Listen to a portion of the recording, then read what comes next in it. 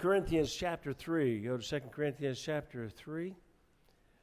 And thank you for your faithfulness to be here this morning. And boy, what a beautiful day.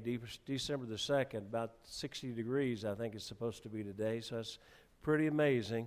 But the Lord's been mighty good to us, and we just some beautiful weather, and love that. And we traveled. I was really concerned about Jo Beth going up to Ohio yesterday. She I had to leave Friday and then come back Saturday, and she was speaking in a ladies' conference, and I thought, man, this time of year it's going to be bad up there. So I said I'd drive her up there, but it was really nice. We had a lot of rain, but in the mid 50s most of the whole way, so that was pretty good, and we made it back really nice. Thank you for those that prayed for us. Look at 2 Corinthians chapter 3, verse 1. It says, "Do we begin again to commend ourselves, or need we, as some others, epistles of commendation to you, or letters of commendation from you?" And he says, "Ye are our epistle, written in our hearts, known and read of all men." I'm going to read through the entire chapter, but that's so important. A lot of people, and I've been a lot of churches this way, where they'll call me about a pastor, and they'll want to know his degree, or somebody that they're going to consider. They'll want to know his degree, his background, this, and I always tell them the same thing. I said, there's two things you need to know. You need to know, does God want them there? That's what you really need to know. It's not what letters go behind their name, but does God want them there? And secondly, have they been used to change lives? And that's what he's saying. He's saying we don't need to have somebody writing us a letter of recommendation. If you want a recommendation from us, look at the lives that have changed. Look at the lives that have been changed. And so he says, but verse 3, he says, "For as much as ye are manifestly declared to be the epistle of Christ, ministered by us, written not with ink, but with the Spirit of the living God, not in the tables of stone, but in fleshly tables of the heart.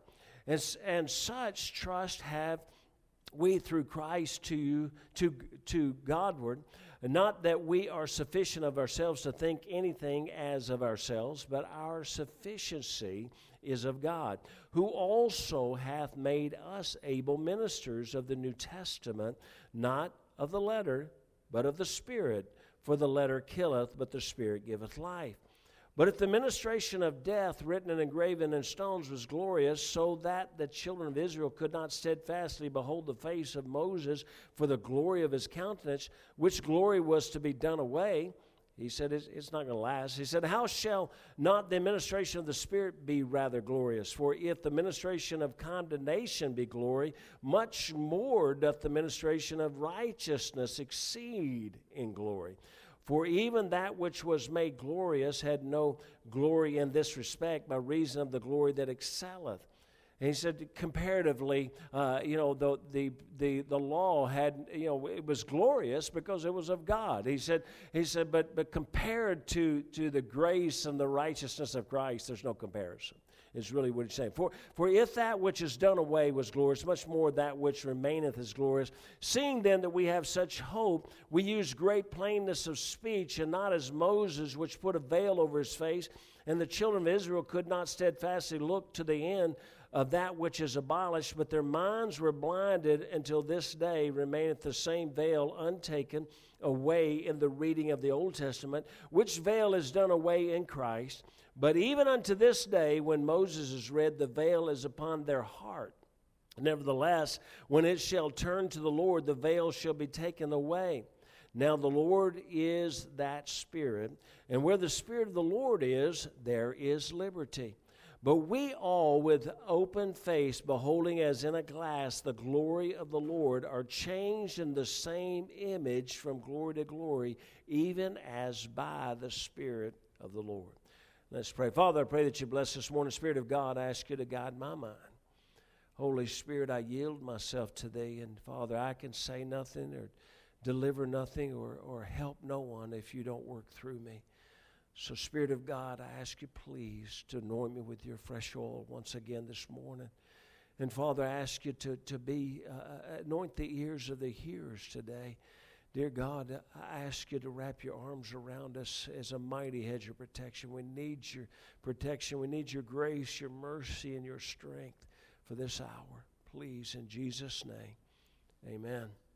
Now, it was sort of a long passage, but as I was walking recently and praying, as I do it at night, as I was walking and praying, I asked the Lord, as I often do, to bring a verse to my mind. I don't do it all the time, but this night I was just walking. I said, Lord, just bring a verse to my mind that will kind of give me a direction of where you want me to go, what the people need, what the folks need, and so. Let me just do a little sign. This is the reason that I preach the way I do, primarily on Sunday morning, and we do a Bible study, and we study through a book of the Bible on Wednesday night, and it's because I know there's different philosophies out there, and some wanted you to teach through a book or teach through the Bible verse by verse, in every service, but there are times that people have a special need. And the truth is that I've got to seek the Lord and say, Lord, what is the need of our people right now? And that's kind of what Sunday morning is all about, is trying to bring that need to the people. And so here, as I was walking and praying, I asked the Lord, and he brought this verse to my mind, and he gave me a direction, and I began, and whenever the Lord gives me a verse, I really don't know exactly the direction of where we're going with that verse, because at that moment, I have to go to the context of the verse. Then I have to go back, and I'll go back and I'll study before the verse and after the verse, and so I was doing that. But the verse that he brought me to, and it's a very well-known, very much-used verse today, but 2 Corinthians 3:17, came immediately. I said, Lord, give me a verse, and immediately this verse came into my mind. Now, the Lord is that Spirit, and where the Spirit of the Lord is, there is liberty. Now, it's a much-used verse in today's Christian world. It's talked about a whole lot. This verse maybe is used as much as any verse out there today. But what I'd like to do is take a little bit of a closer look at the passage and answer a couple questions about it as we go into where I believe the Lord's going to take us this morning. First, it says, the Spirit of the Lord is that Spirit. And so when it gets to that verse, it says the Spirit of the Lord is that Spirit. So the first thing you have to do is you have to go back into context and say, what Spirit? What he's saying, that Spirit. So what Spirit are you talking about? And so that's answered in verses 3 through 6. It says, for as much as ye are manifestly declared to be the epistle of Christ, ministered by us, written not with ink, but with the Spirit of the living God. Not in the tables of stone, but in the fleshly tables of the heart. So the Spirit of the Lord is the Spirit of the living God. That's very important, folks. You think, well, we take that for granted. No, that's very important that we understand that the Spirit of the Lord is the Spirit of the living God. In verse 4 it says, and such trust have we through Christ to Godward, not that we are sufficient of ourselves to think anything as of ourselves, but our sufficiency is of God, who also hath made us able ministers of the New Testament, not in the letter, listen, but of the Spirit, for the letter killeth, but the Spirit giveth life. And so we're talking, the Spirit that is being, that Spirit is the Spirit that giveth life. And so, and where that Spirit is, the Spirit of God, that Spirit that giveth life, God says, where that Spirit is, there's liberty. Now, the Spirit is the Spirit of the living God. The Spirit is of life through the New Testament grace. The Spirit that brings us liberty, watch this now, is and I'll hopefully make this understood, is an active spirit, not passive. And by that I mean the Spirit does not simply set us free to do what we choose or what we desire. Understand this now. This is where the misconception is. The Spirit of the Lord, where the Spirit of the Lord is, there is liberty. But the Spirit of the Lord he's active spirit. By that I mean, once he sets you free, he continues to work in you. Now, the Spirit does not simply set us free to do what we choose. The Spirit is a transforming spirit, or should be.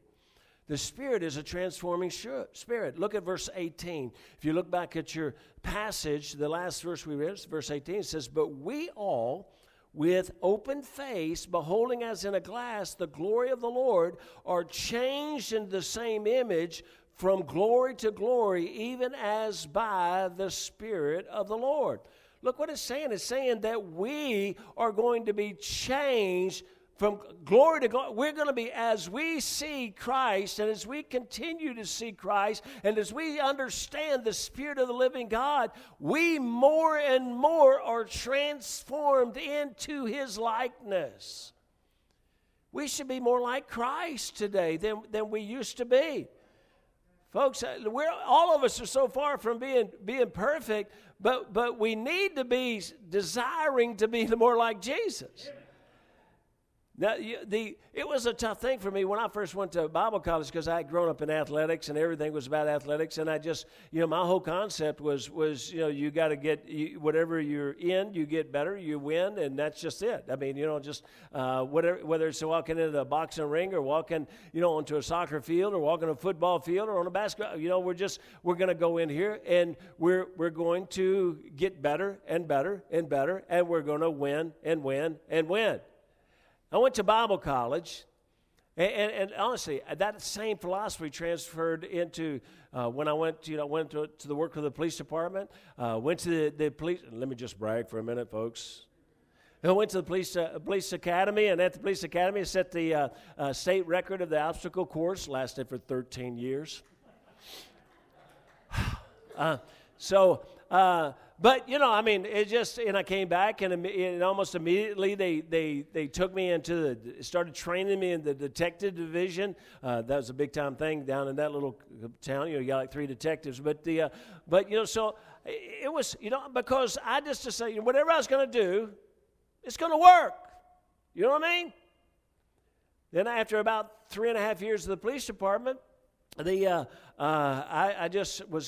didn't understand it, but God was calling me to preach. God was, He was moving me out. And so I felt like I got to change. Something's just not right here. I got to change.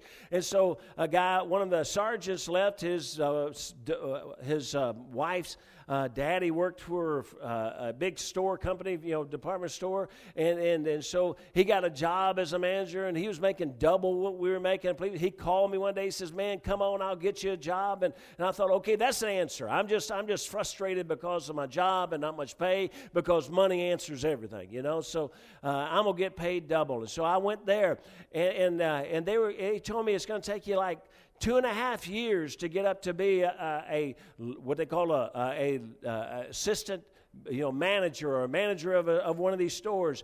Well, in 13 months, I was the operations manager of the largest store in the chain in 13 months. And so I'm going to do this. I came to the Christian life, served God. You know what I found out? I got really discouraged because every day of my life I failed. Everything else I tried to do. I used to say, if they want me to jump higher, I jump higher. If they want me to run faster, I run faster. If they want me to get stronger, I get stronger. And I came to the Christian life, and this is going to be really encouraging to you folks. But we're supposed to be like Jesus, and guess what? We're all losers.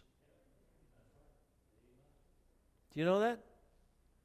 Because no matter how great of a day you got, we still come short. Now, that was a little bit hard for me to deal with at first. It really was. And so I kind of struggled because I felt like a failure, because I'm supposed to get up every morning at the exact same time and pray for 3 hours. And, because I'd hear these guys preach that they stay up, they get up every morning, 3:30 in the morning, and I pray at 6:30. And then the next guy gets up and say, I stay up to 2 o'clock every morning praying. And I'm thinking, okay, those two don't jive. I was having trouble putting these two things together, and then I got so crazy I would go from Friday to Monday without sleep, because man, I gotta make this, I gotta do everything, I gotta make everything. I was killing myself trying to be some sort of perfect. You can't do it, folks. Now listen to me though. That's not an excuse not to try to be more like Christ, though. But here's the problem. You don't do it through the flesh. That's right. That's what it says, the Spirit. If I'm going to be more like Jesus, what I found is I'm beating myself and working myself to death. What I really need to do is I just need to find Him. Amen. I need to know the Spirit of God. I need to have the Spirit of God. And it's amazing how you mount up with wings as eagles. You run and you're not weary. You walk and you don't faint. And so it's a transforming Spirit. So through the Spirit of God, we see the glory of God, and this is to bring us to look like Him. We are to, through the Spirit of God, be transformed into the image of God by His Spirit. The Old Testament psalmist understood it. He understood this concept and the fact that even obedience to the letter of the law brought a form of liberty. Now, listen to this, because even the Old Testament says this. It says in Psalm 119:45, "And I will walk at liberty, for I seek thy precepts." Even the Old Testament psalmist knew the more I seek God, the more at liberty I am. The more I seek God, the more free I am. Now you have to understand that the Old Testament psalmist is talking about a part of life that really, we're going to have confusion here. We struggle over the Scripture, over what is eternal and what is temporal. The psalmist is talking about his temporal life. Paul understood it, as he said in Galatians 5:1. He said, "To stand fast, therefore, in the liberty wherewith Christ hath made us free, and be not entangled again with the yoke of bondage." You know, he's talking, now Paul is, the Old Testament psalmist is talking about the temporal. Paul's talking about the eternal. Paul is saying, stand fast in the liberty. He said, listen to me, you were set free by Christ. If you're saved this morning by the grace of Almighty God, if you're saved by Jesus Christ and trust in Him and Him alone right now, do you understand this? If you're saved right now, you are at liberty. Do you understand that? Eternally, Satan can't do nothing with you. You're at liberty. Your eternal life is promised. Folks, I know there's somebody still in here and you're struggling with this, but you cannot lose something that was eternal. Because if you ever lost it, it was not eternal. Paul also understood that the Spirit of God is transforming that, and that transformation gives us greater liberty in the world that we live temporally. So many Christians have a problem separating the eternal from the temporal, and especially scripturally separating the two. And this is where we've got a real confusion going on in Christianity. Now, clearly from our text, the law was glorious, but the New Testament grace in Jesus Christ was more. It was exceeding glorious. And it is, folks, it's wonderful. It'd be a terrible thing to be under the law right now. It'd be a terrible thing to be hoping and that somehow, some way, that I could live good enough that the balances would weigh out when I stood before God and He would say, okay, you lived good enough. No, folks, nobody is good enough. We all come short. If we offend in one point of the law, we've offended in all. We are born bound in the chains of sin. Galatians 5:1-3 says, stand fast, therefore, in the liberty wherewith Christ has made us free, and be not entangled again with the yoke of bondage. But he says this, behold, Paul say unto you that if you be circumcised, Christ shall profit you nothing. For I testify again to every man that is circumcised that he is a debtor to the whole law. Now, Paul is using this as an illustration. The bondage of sin remains upon us when we must live a certain standard for our salvation. We're in bondage. And so when we have this bondage from the fact and the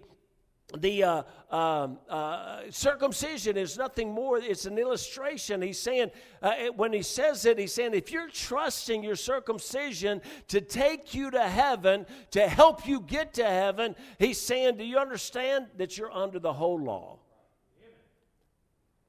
Because it's not like, okay, I take Jesus and I take this. See, Romans 11:6 says it this way. It says, and if by grace, then it's no more of works, otherwise grace is no more grace.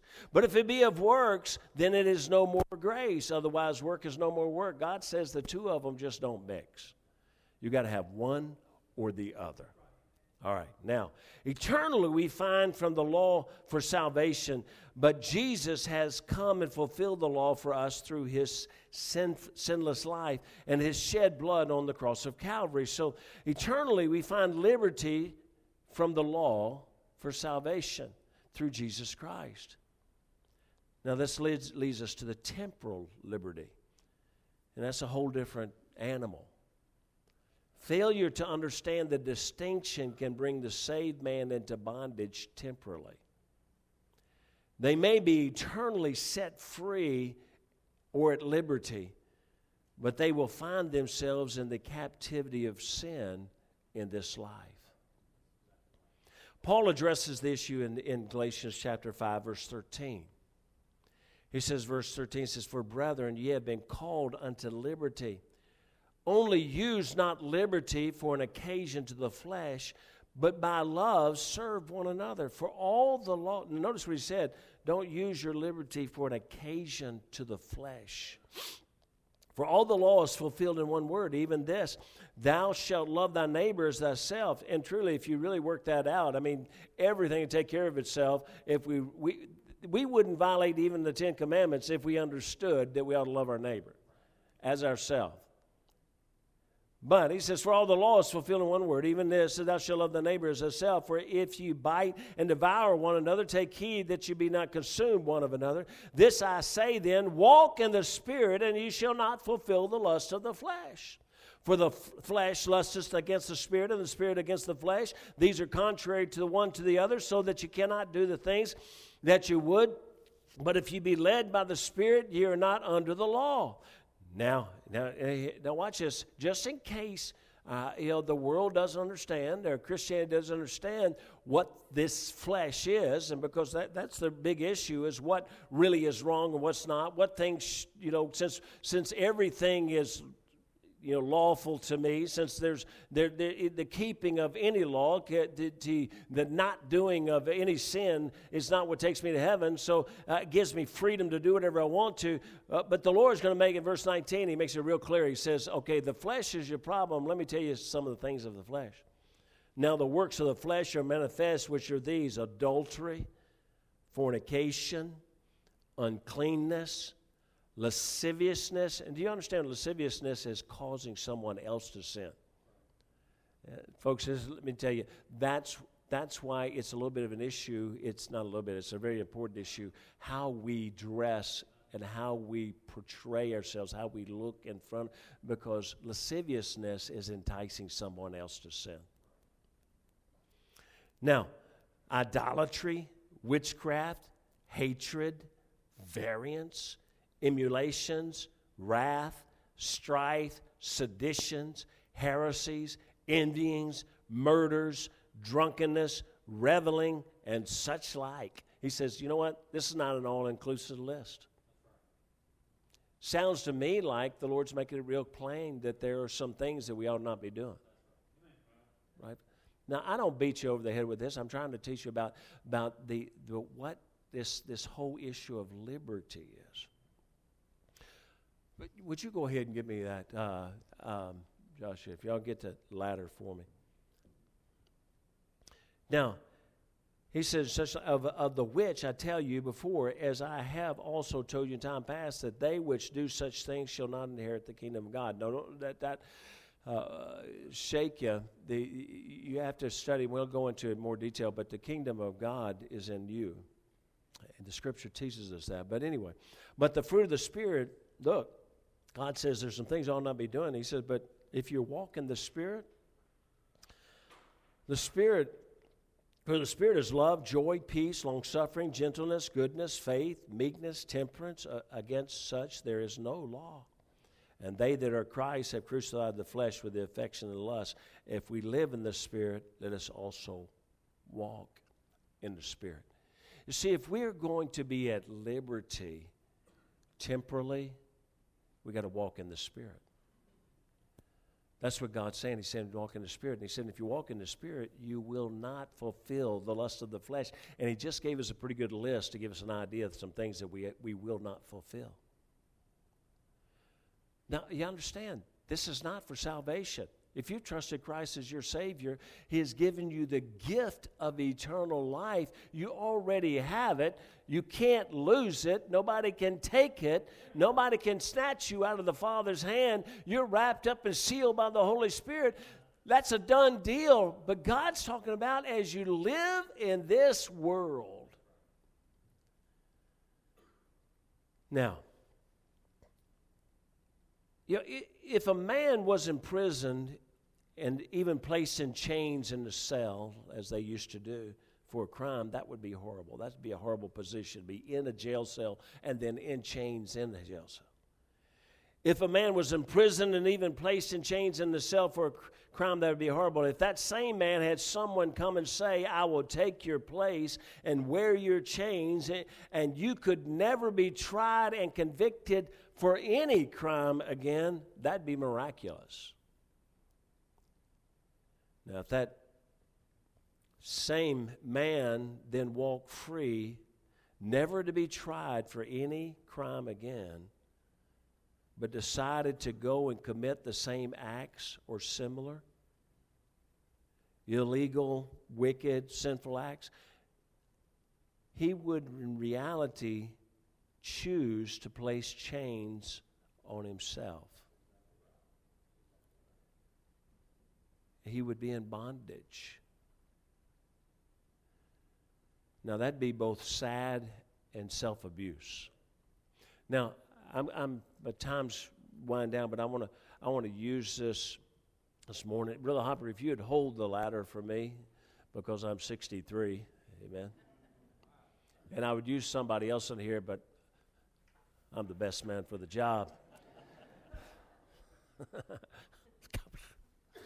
Now, the truth is, I'm tonight, if you come back tonight, here's my little promo. If you come back tonight, I'm going to teach you what each of these steps are.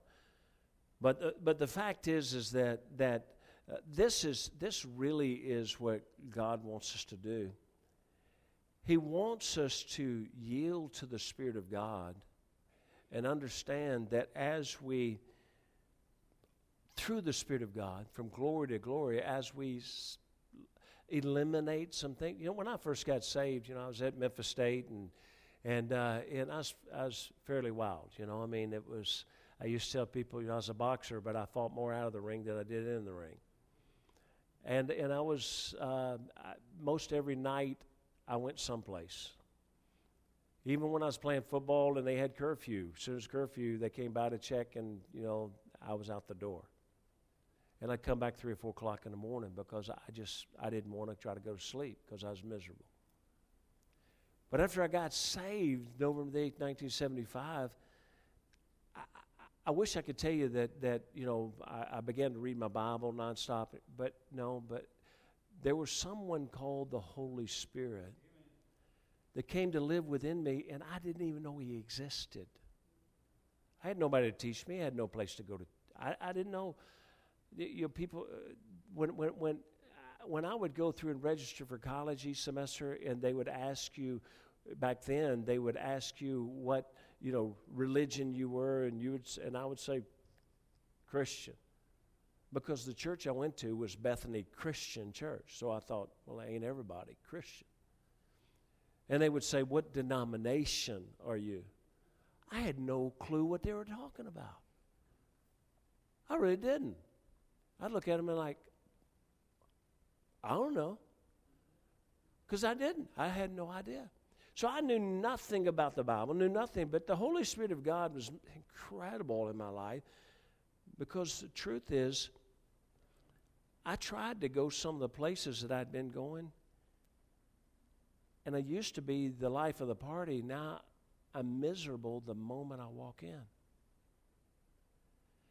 And so I just quit going some of those places, and I started to grow in the Lord.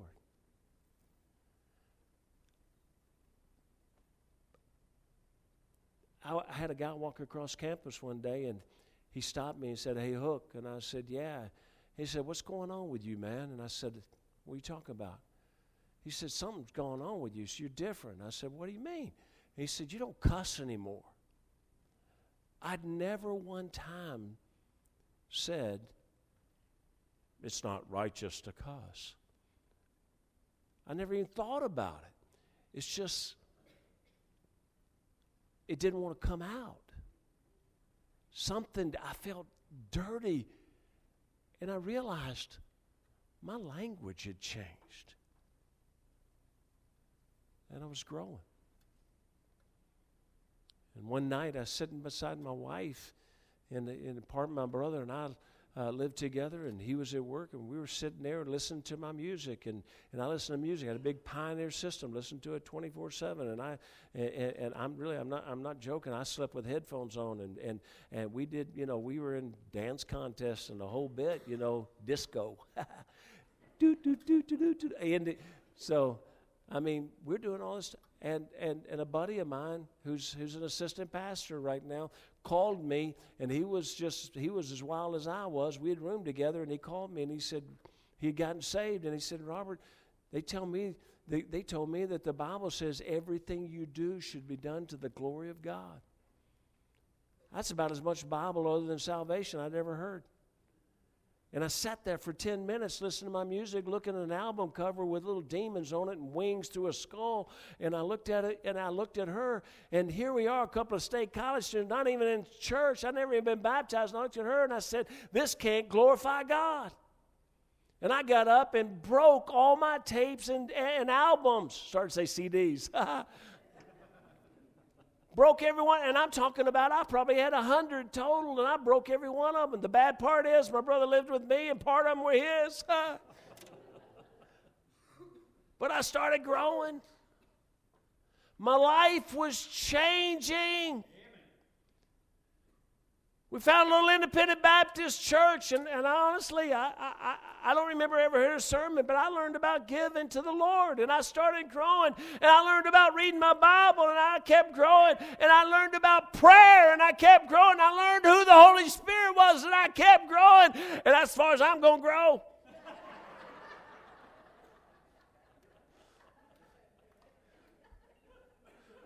You are holding that ladder, aren't you?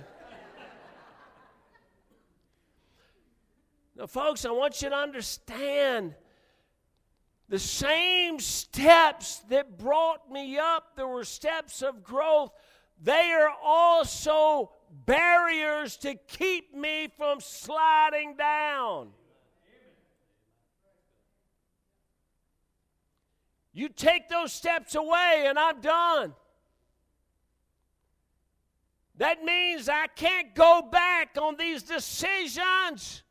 They're the very thing that brought me up. They're the very thing that keeps me up. And when I stumble, I don't go all the way down. Now, folks, off the other side, it's a little bit more difficult. And that's our new Christianity. Let's take away all of these things.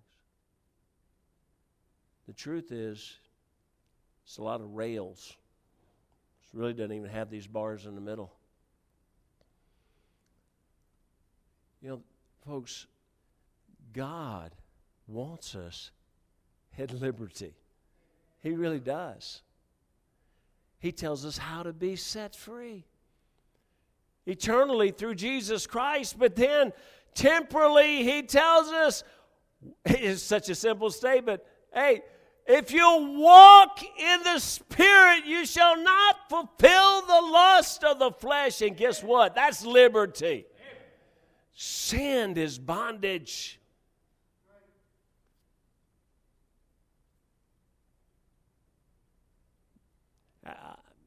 Folks, my granddaddy was an alcoholic. My mama ran away at 13. She was married at 13.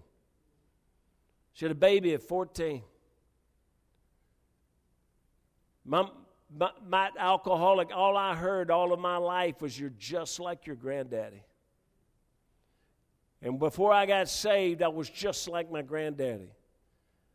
I never put anything in my mouth for the taste. I put it in there so that I could get wasted.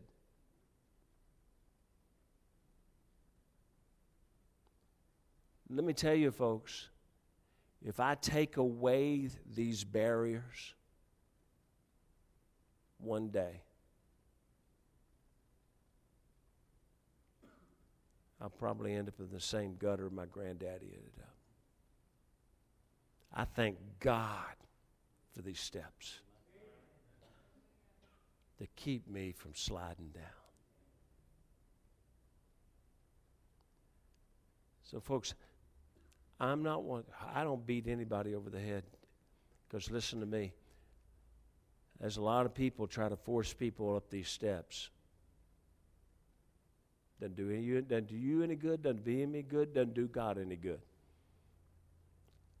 You got to decide that you and the Spirit of God are going to come up these steps yourself. You got to choose to.